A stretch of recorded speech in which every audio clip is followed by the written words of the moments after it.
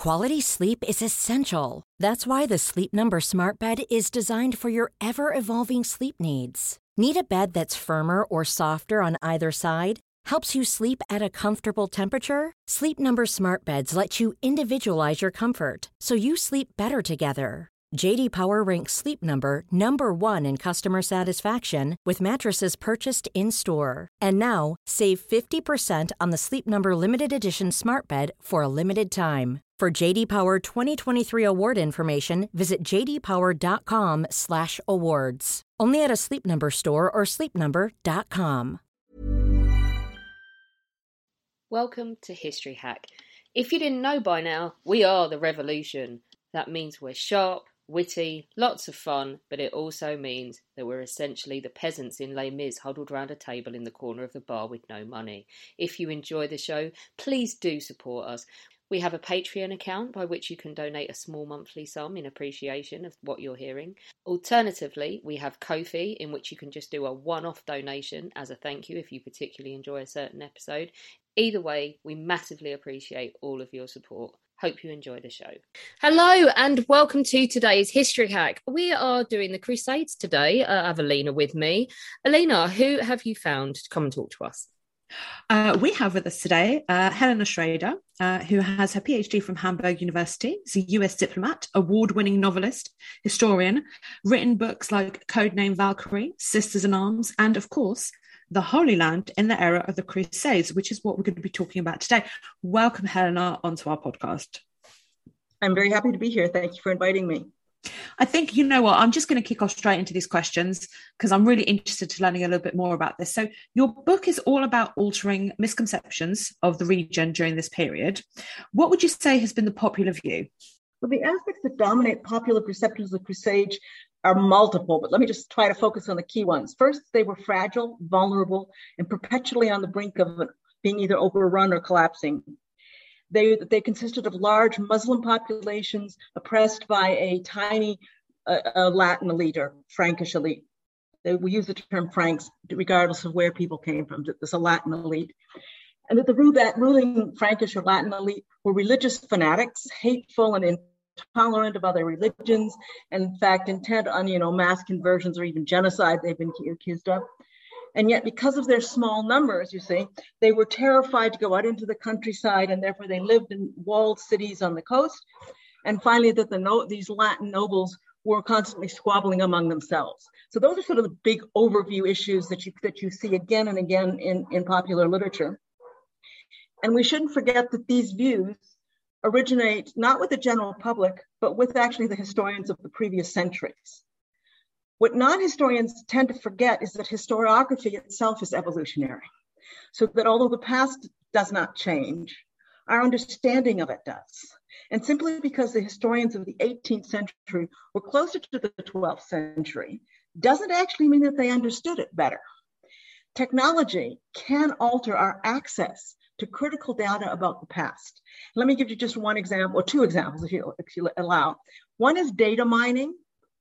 That with data mining, we can take small little pieces of information and look at it in a new way, because when all of a sudden we can look at lots of pieces of data and create and see patterns that were not necessarily visible to somebody working in the 18th century and looking at only one little record.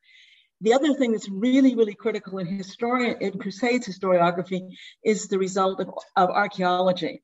There have been major archaeological surveys in what is now Israel in the last 20 to 30 years, which have radicalized our understanding of the Crusader states, because they proved that the Franks actually did have massive investment in agriculture, and they didn't live in the cities. They actually lived among the native population without walls. Okay, does that answer your question? I think that pretty much answers the question. I don't know. What do you think, Alex? Yeah, I think so. It's interesting, isn't it? Because we sort of seem to have, as like you say, a lack of concept of the fact that historiography is evolutionary. So whatever we have been told in the past should be our opinion of something and our perception of something. We take it as being done because the past is done. And I'm in the middle of a complete breakdown on Twitter with an idiot who can't accept that Douglas Haig was on a learning curve along with everybody else in the First World War because he saw Blackadder at some point. But prior to the calling of the Crusades from 1096, give us a sense of how people in the region are living, both culturally and politically. What's happening? Well, first, let's remember that the region was called that we call the Holy Land had been part of the Roman Empire for 700 years and was the heart of Christianity. Jerusalem was the holiest city in Christianity for roughly 600 years before it fell to the Muslims in 638. So the Muslim conquest was a dramatic break with the past. Yet what really happens is that all of a sudden this region is no longer the center of a religion, it's peripheral. The religious, cultural, and economic centers of the Muslim caliphates that ruled Jerusalem were in Cairo, they were in Baghdad, they were in Damascus. The holiest cities of Islam are Mecca and Medina, not Jerusalem. Jerusalem is nowhere mentioned in the Quran. Muhammad never physically set foot in the Holy Land. Islamic scholars in the 12th century did not think that Muhammad's night journey started in Jerusalem, something which is now commonly accepted. In the 12th century, it was not believed that Jerusalem was the starting point of Muhammad's ascent into heaven. So this region was politically and religiously insignificant. Suddenly, it became an economic backwater. The other thing, however, tragically, that although it was not central to religion or the economy of the Muslim states, it was in a very important, crossroads. It was along the coast of the Eastern Mediterranean, and therefore it became a military bone of contention between competing Sunni and Shia powers in the region. Jerusalem changed hands violently 5 times after the Muslim conquest and before it falls to the Crusaders. In addition, it was the site of a violent uprising by the predominantly Christian Jewish population against the tiny minority Muslim elite that controlled it. It was a revolt that was brutally put down. It was so brutal, in fact, that other Muslim powers actually condemned the emir that carried it out. So remember, the conquest of Jerusalem in 638 does not does not start an era of wonderful flourishing. In fact, it's a period in which the area is increasingly declining in importance and in fact be subject to desertification. Keep in mind also that while the rulers changed hands, again, it was first the Arabs come in, then the Fatimids come in, that's the Shia Muslims, then the Seljuks come in, the Turks come in, but the population remained Christian and Jewish for the most part. Even 450 years later, when the Crusaders arrive, the population is predominantly Christian Jewish. The Arab population is predominantly immigrant. There's been very, very little conversion, is what the more recent studies show us. Now, I'm going to step back for a minute. It's true that in the 450 years of Muslim dominance in the Middle East, there was a cultural awakening among the Arabs.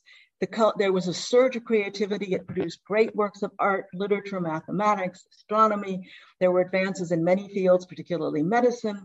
Baghdad, Cairo, Damascus, as I said, were centers of learning and education. Great mosques, palaces, fortresses, hospitals, and markets were built. And Jerusalem wasn't completely ignored. It was a provincial capital, but yeah, they built the beautiful mosque, which we know, of the Dome of the Rock, etc. And indeed, the 9th and 10th centuries are often viewed as a golden age of Islamic culture. It did impact the region in a peripheral way. But by the end of the 11th century, that golden age was over. The Seljuks had swept in from the steppes of Asia, and although they were recent converts to Islam, they were not Arab in culture or language. They had no great tradition of learning, and the rise of 2 strong Shia states, the Fatimid Caliphate in Cairo and the Assassins in the mountains of Lebanon, alarmed Sunni elites about the rise of heresy. The space for theological discourse and discussion, all kinds of intellectual discussion and innovation, shrank in the 11th century. It was most negative. The impact of that changing, that sort of conservative reactionary period in the 11th century was most harmful to the vulnerable groups in society, namely the non-Muslims, the Jimmies as they're called, the Christians and the Jews and the Zoroastrians, and to women. And a history of, would be a topic in itself, but a history of women in Islam, the 11th century is where they really lose almost all of their rights and their dignity and are confined to the house. And then another important factor just before the Crusades is that the most powerful of the Seljuk viziers, who had basically held this massive Turkish empire together, dies of natural causes in 1092. And what happens is the Seljuk Empire fragments into a mosaic of competing and jealously jealous princes, who are frequently at war with one another. So that when the Crusaders arrive, they're no longer fighting a unified, powerful, centralized state. They're already facing a fragmented, sort of, as I say, patchwork of states where many of the rulers are perfectly happy to ally with the Crusaders against their cousins and their brothers. It's so fascinating to see it from the other side of that. Do they have any sense of what might be coming? Because as you say, like if you look at the history of this, religious fighting is not a new concept to these people, is it? No, of course not. And the Christian term is not actually holy war. The jihad comes right out of the Quran. The Muslims did pursue jihad, holy war, from day one. And it is defined, I mean, this may be going a little off track, but jihad can be defined as the internal struggle against sin, etc. But it has always, and certainly was in the Crusader area, also defined as the fight against the other, as the non-Islamic world. In fact, Islam divides the world into two houses, the Dar al-Islam, the house of Islam, and the Dar al-Harb, which is the house of war. So that in Islamic ideology, the only way to bring peace, the only kind of peace, is to eliminate the house of war, that is to spread Islam to the entire world. And Islamic Sharia law prohibits signing a peace treaty with a non-Muslim. Think about that. Okay. On the Christian side, there was no such thing as holy war. Actually, Christ had been very pacifist, and it took them until the 4th century and St. Augustine to come up with a justification for war, and that was the concept of just war. And it was roughly defined as wars by legitimate authorities, never just by any old buddy, but just only by legitimate authorities, preferably the Pope or King, against oppression or aggression. So St. Augustine explicitly, by the way, condemned wars of conversion, and he also condemned the use of excessive force. But the genie was out of the bottle, and of course, secular Christian leaders had a theological excuse to go to war, at least in some circumstances. By the end of the 11th century, Western Europe had a well-established tradition of fighting pagans, particularly the Vikings, the Saxons, obviously the Muslims in the Iberian Peninsula. And those wars were considered sanctified, and the men who fought in them could, be sainted. So there's no longer a dichotomy in the Western tradition, the Latin tradition, between being a warrior and being a holy person.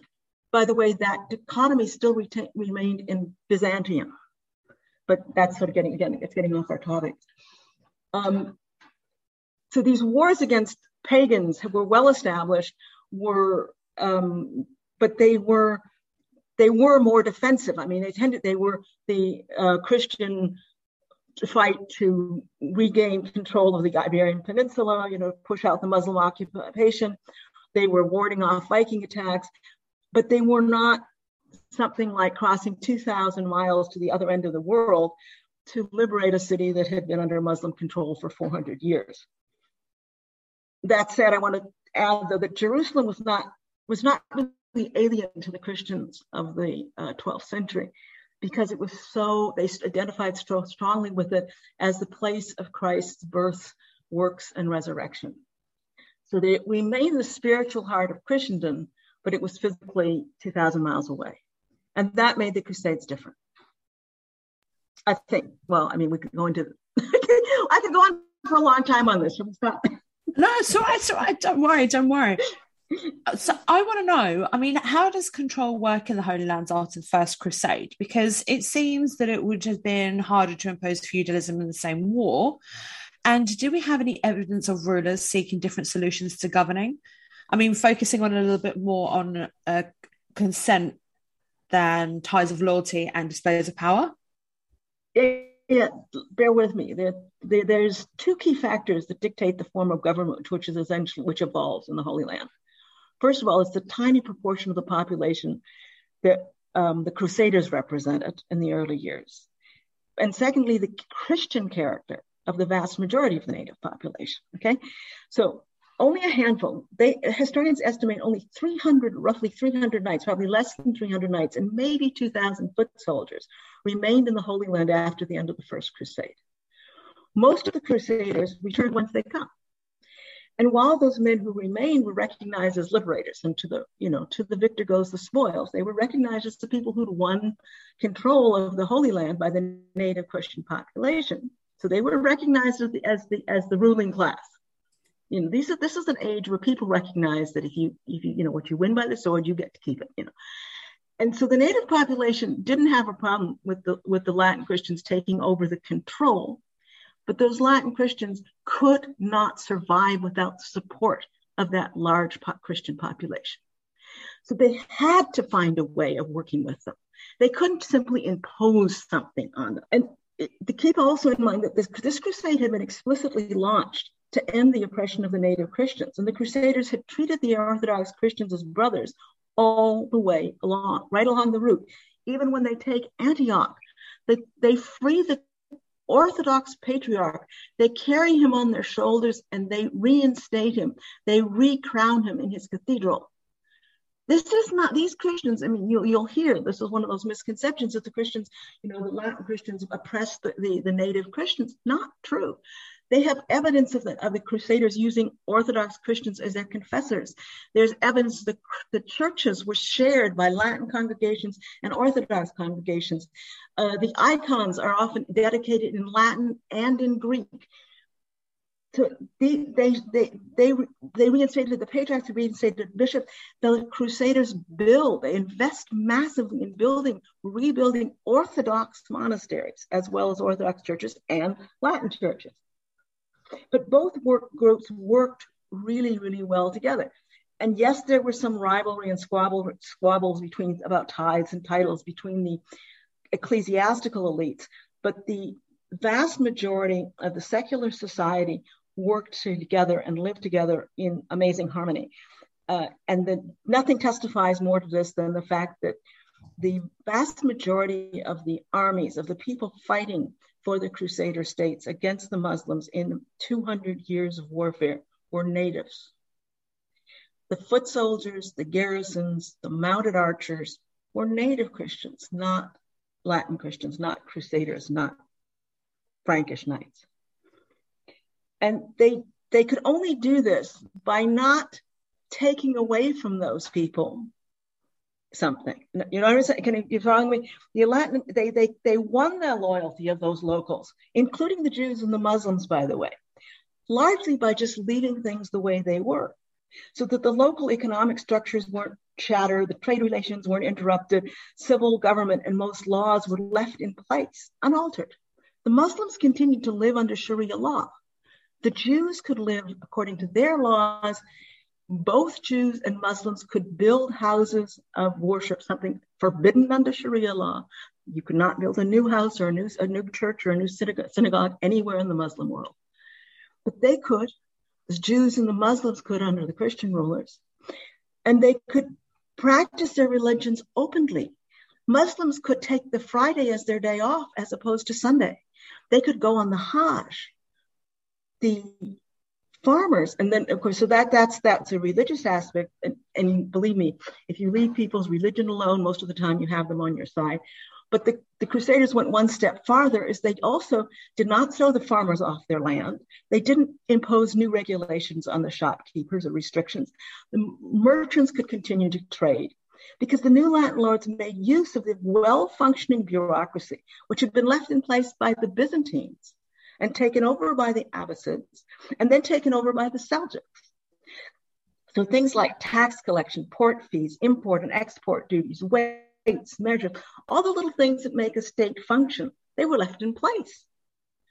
And they were left, not only did they leave the rules and the laws in place, they left the people administering them in place. This was particularly true when the Crusaders take the Greek, or the city of the island of Cyprus, which had been a part of the Byzantine Empire. And it becomes a Crusader Latin state. But they left all of the Greek bureaucrats in place. Everybody, they just left them there. And they did the same thing largely in the Holy Land. And so that everybody who had been a minor bureaucrat continued to be a minor bureaucrat. He wasn't threatened by the Latins. And as I say, the farmer wasn't threatened because he wasn't thrown off his farm. And the merchants aren't threatened because they can still trade. And then what they did, the Crusaders then imposed on this existing substructure and a feudal superstructure, so that the members of the Latin elite, the ruling elite, who were called either burghers if they were non-nobles, or the knights and nobles, had their own system of laws and courts that applied only to them. And then they had courts which dealt with conflict between the locals and the settlers or the feudal lords. And it's very complex. Again, it goes beyond, but it worked. The bottom line is that by leaving basically most everything in place as it was, and then adding a superstructure to deal with the immigrants who were Westerners, they created a very stable. Hey, I'm Ryan Reynolds. At Mint Mobile, we like to do the opposite of what Big Wireless does. They charge you a lot, we charge you a little. So naturally, when they announced they'd be raising their prices due to inflation, we decided to deflate our prices due to not hating you. That's right. We're cutting the price of Mint Unlimited from $30 a month to just $15 a month. Give it a try at mintmobile.com/switch. $45 up front for 3 months plus taxes and fees. Promo rate for new customers for limited time. Unlimited more than 40 gigabytes per month slows. Full terms at mintmobile.com.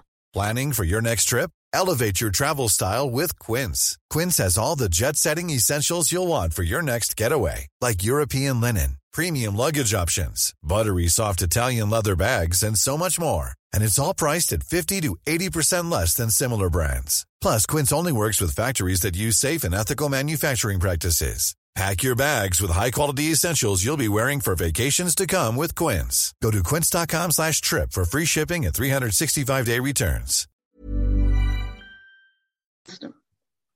So to me, this suggests that actually the exchange of ideas, definitely from the perspective of the Latins, they are open to accepting that there are ways of doing things they haven't considered that work, or is it just easy to leave things as they are? It was both. Yeah.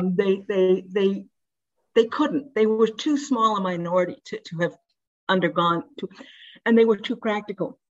I try to point out that some of the disputes you hear, like you'll hear if you read church law or church history, that there's disputes between the Orthodox and the Latin Church.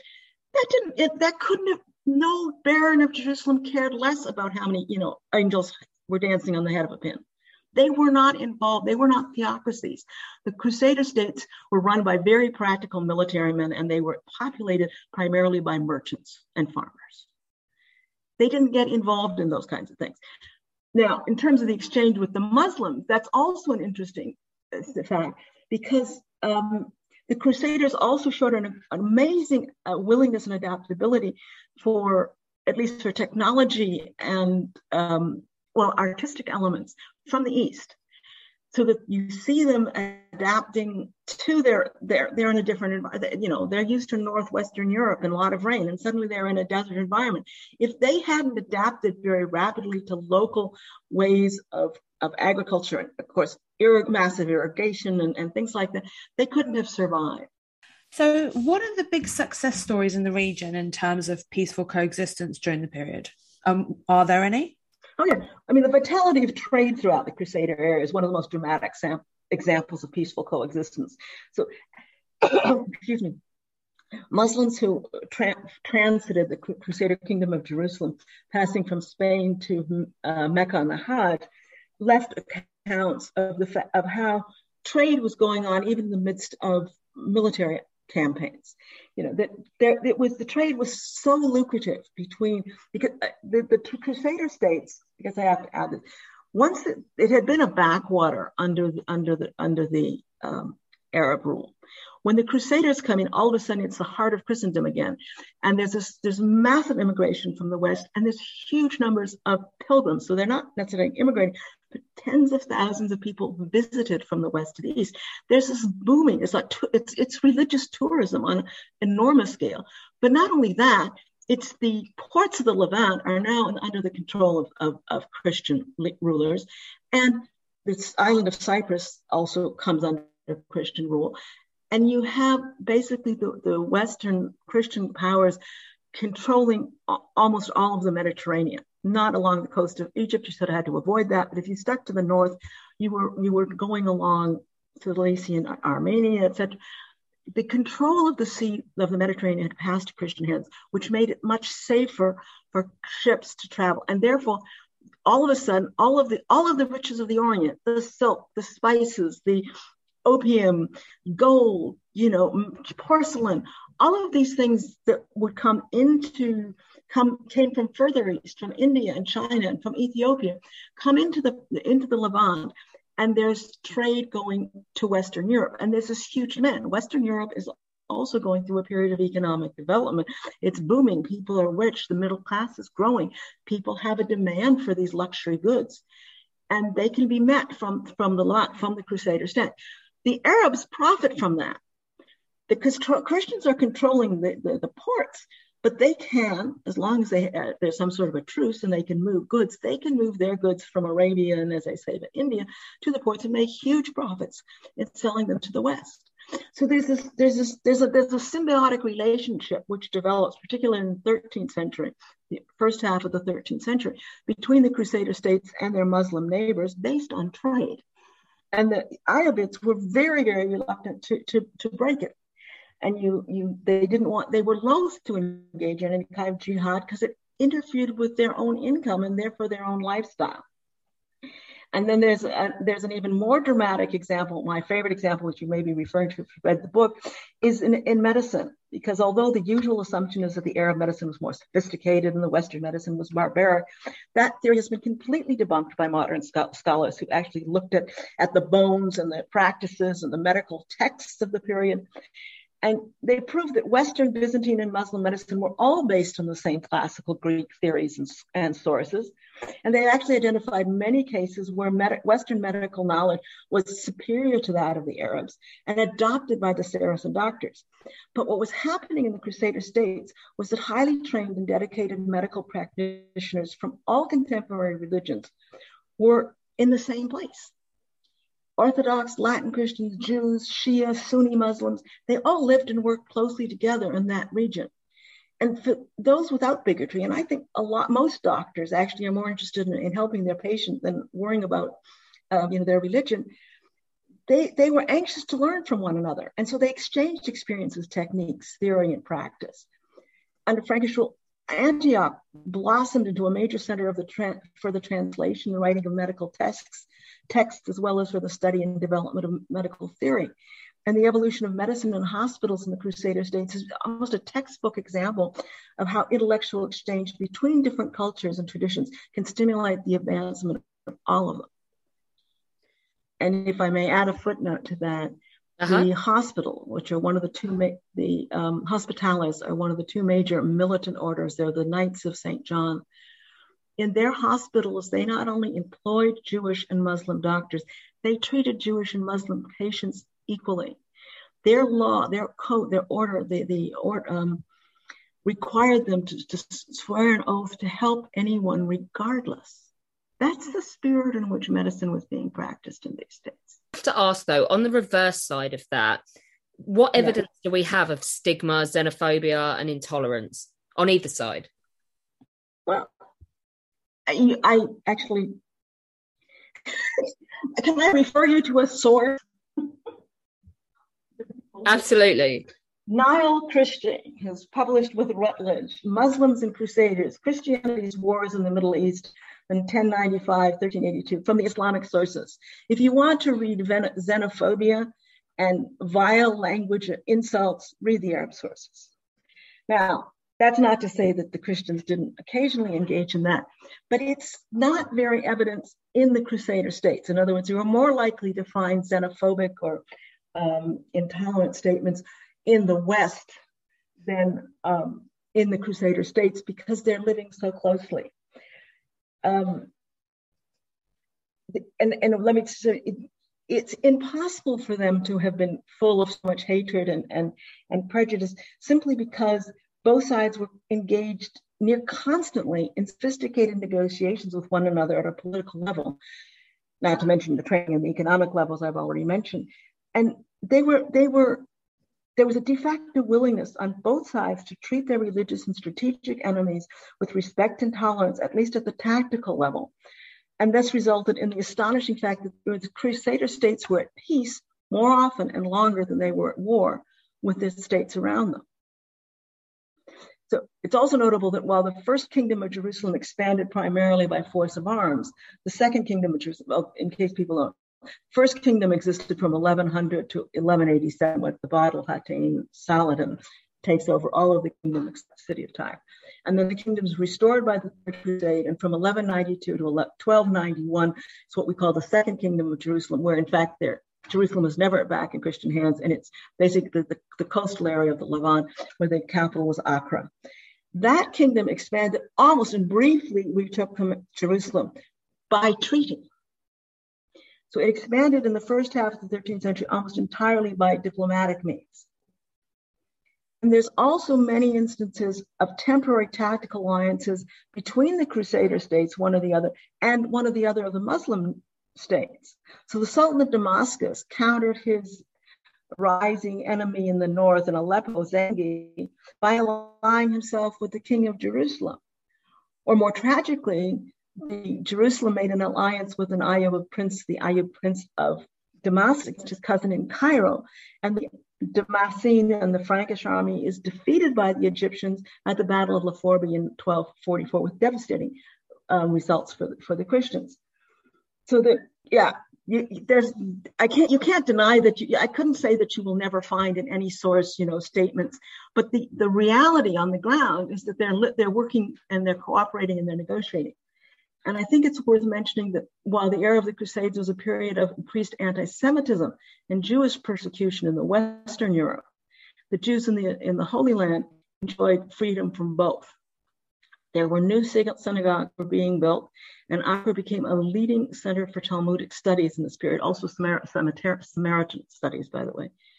And Jews actually immigrated to the Crusader states from both Europe, Western Europe, and Egypt, because it was an oasis of tolerance in an otherwise hostile world, or increasingly hostile world for the Jews.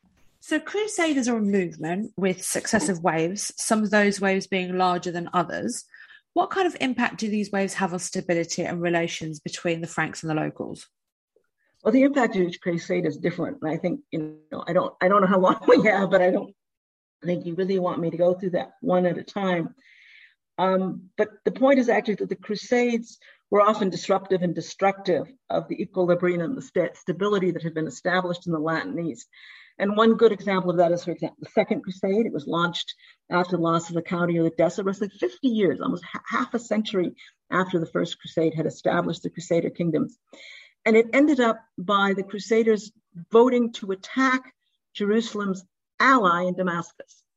And the Queen of Jerusalem, the queen, she was a ruling queen at the time, the Queen of Jerusalem argued against it. The Templars and the Hospitallers argued against it. The barons of Jerusalem argued against it. But King Louis of France and the Crusaders said, no, they were going to attack Damascus. So they went and attacked Damascus, of course, broke up the alliance with Damascus. The Sultan of Damascus then makes friends with Zengi. And, it's a disaster. It's absurd. Another example is the Fourth Crusade, or what we call the Fourth Crusade. It was actually condemned at the time. The Pope considered it an anti-crusade. The leaders of it were excommunicated. But the Fourth Crusade had been called by the Pope and was supposed to come to the assistance of the Kingdom of Jerusalem in 1203. But the Crusaders ran out of funds when they got to the Italian port of Venice. So the Venetians suggested they could pay off their debt by hiring themselves out as mercenaries in the interest of Venice. And Venice ends up capturing, and they, in the service of Venice, end up capturing Constantinople. That ends up, of course, diverting people, men, arms, all sorts of things to Constantinople. Whereas, Jerusalem, that's not in Jerusalem's interest. So, or the Sixth Crusade is another great example where it, again, another one of the Crusades. We call it a crusade. The Pope also called it an anti-crusade, condemned it, excommunicated the leader. But, so Frederick II Hohenstaufen comes out to the Crusader states, makes a sloppy truce with the Arabs that leaves Jerusalem weaker than ever before, and then departs and leaves, and what ensues is a civil war. So, the short, the objectives and the attitudes of Crusaders from the West were certainly not always aligned with those of the Franks living in the Crusader state. Sometimes they were. I mean, to be fair, the Third Crusade, of course, restored the Kingdom of Jerusalem. So it's not that they were always at odds, but they were not always aligned. How do you see the situation change across successive generations? Thank you. Thank you for asking that question, because people so often forget that things do change over 200 years. Yeah, and that we just go, Crusades, the end, but it's a huge swathe of time. I still get questions, in the time. Well, in the Middle Ages, what did you just like? Yeah, in what part of that 1,000 years do you want me to talk about? So the city situations had changed, and in the First Kingdom of Jerusalem, in the early years, that first 100 years, was characterized, as I mentioned, by substantial Christian and Jewish immigration. And they were not, when I talk about immigration, I don't mean Crusaders coming and going. I mean individuals, often as they came as Crusaders, they came as pilgrims, but then decided to settle in the region. And the early kings actually consciously invited settlers, including settlers from the neighboring Muslim states. So they actually were inviting other Orthodox Christians. They were increasing their Orthodox population. Because the region had been so seriously depopulated and neglected in Muslim rule. And as I say, much of the fertile parts of the region had been lost to desertification. So the Franks started a massive investment in such things as water mills, roads, water mills, and irrigation mills to feed irrigation ditches, which enabled lands that had been left fallow to be brought back under cultivation. And that enabled new arriving settlers to take over new land rather than displacing natives. So when you look at the patterns, again, this is some of the things we learned from the archaeology, from the archaeological studies rather than from the chronicles. You can see that the native population often lives in the valley, and the new Latin settlements are built around on the fringes of that. So they don't displace people, they don't throw them out of their homes, they don't take them off their fields. Or they would build a Frankish castle, which would defend the entire region or serve as an administrative center. And the Latins would build their houses around the base of the castle, leaving the native population where they were in the valley. That's one thing that's going on. The other thing that's happening is that most of those settlers, at least in the early years, were men. So what did they do if they settled down? You want to start a family, you marry the natives. And back to the fact that because the natives were Christian, that was possible. Had the population really been predominantly Muslim, that would not have been possible. The laws were very rigid on both sides. The Muslims largely would have killed any Islamic woman who slept with a Christian, and the Christian church at the same time required that the wife be Christian. But they could be Orthodox Christian. So you have this massive amount of intermarriage between the settlers, the Western settlers, and the native women. And this next generation already is speaking both languages. So that by the second, third, fourth generation, the late Latin Christians often spoke Arabic and Syriac as well or better than they spoke French. And even among the feudal elites, you have scholars like William of Tyre, who's writing a history of Islam. He wrote a history of Islam based on the Muslim Arabic sources. Or you have one of the lords of Ibelin, Baldwin the Ibelin, writing, translating Arabic poetry into French.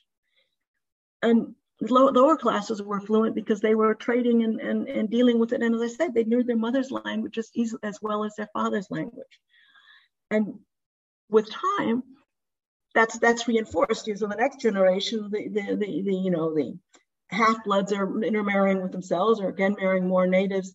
And they're adopting the clothing, which is suitable to the climate.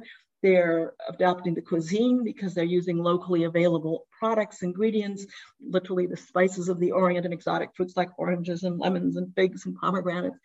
And inevitably, and they're adopting, as I say, artistic elements. The icons became very, very popular in the region. And they built in stone rather than in wood because that was more common. Wood was a rarity in the East. So that the houses are built in stone and marble, and they use mosaics and features that we associate with the East and with Byzantium. And they evolved their own culture, so that by the 13th century, the Franks living in the East were quite different, not only in their outlook, but as I say, in their culture from the Crusaders coming from the West. Thank you so much. That was so enlightening and really interesting. I've been saying this a lot actually on the podcast, but I'm seriously learning a lot. Stepping back from World War II history, I'm stepping back into something completely different, totally out of the box. So thank you so much for this. And thank you for joining us. Thank you for this opportunity. I hope it'll inspire some people to look more into it. When our guests join us to talk about their work and their new book, the 45 minutes or so they spend with us is just a taster of all their efforts. So to this end, we have launched our very own bookshop on bookshop.org, where you can find our guests' latest and greatest books. You can support them and you can support History Hack too. 10% of every sale via our bookshop supports the podcast and allows us to keep at it and bring you more amazing guests. You can find our bookshop at bookshop.org/shop/history hack, or just search on bookshop.org for us under the shops bit. Thank you for your continued support, and here's to your next great book. Mom deserves the best, and there's no better place to shop for Mother's Day than Whole Foods Market. They're your destination for unbeatable savings, from premium gifts to show-stopping flowers and irresistible desserts. Start by saving 33% with Prime on all body care and candles. Then get a 15-stem bunch of tulips for just $9.99 each with Prime. Round out Mom's menu with festive rosé, irresistible berry chantilly cake, and more special treats. Come celebrate Mother's Day at Whole Foods Market.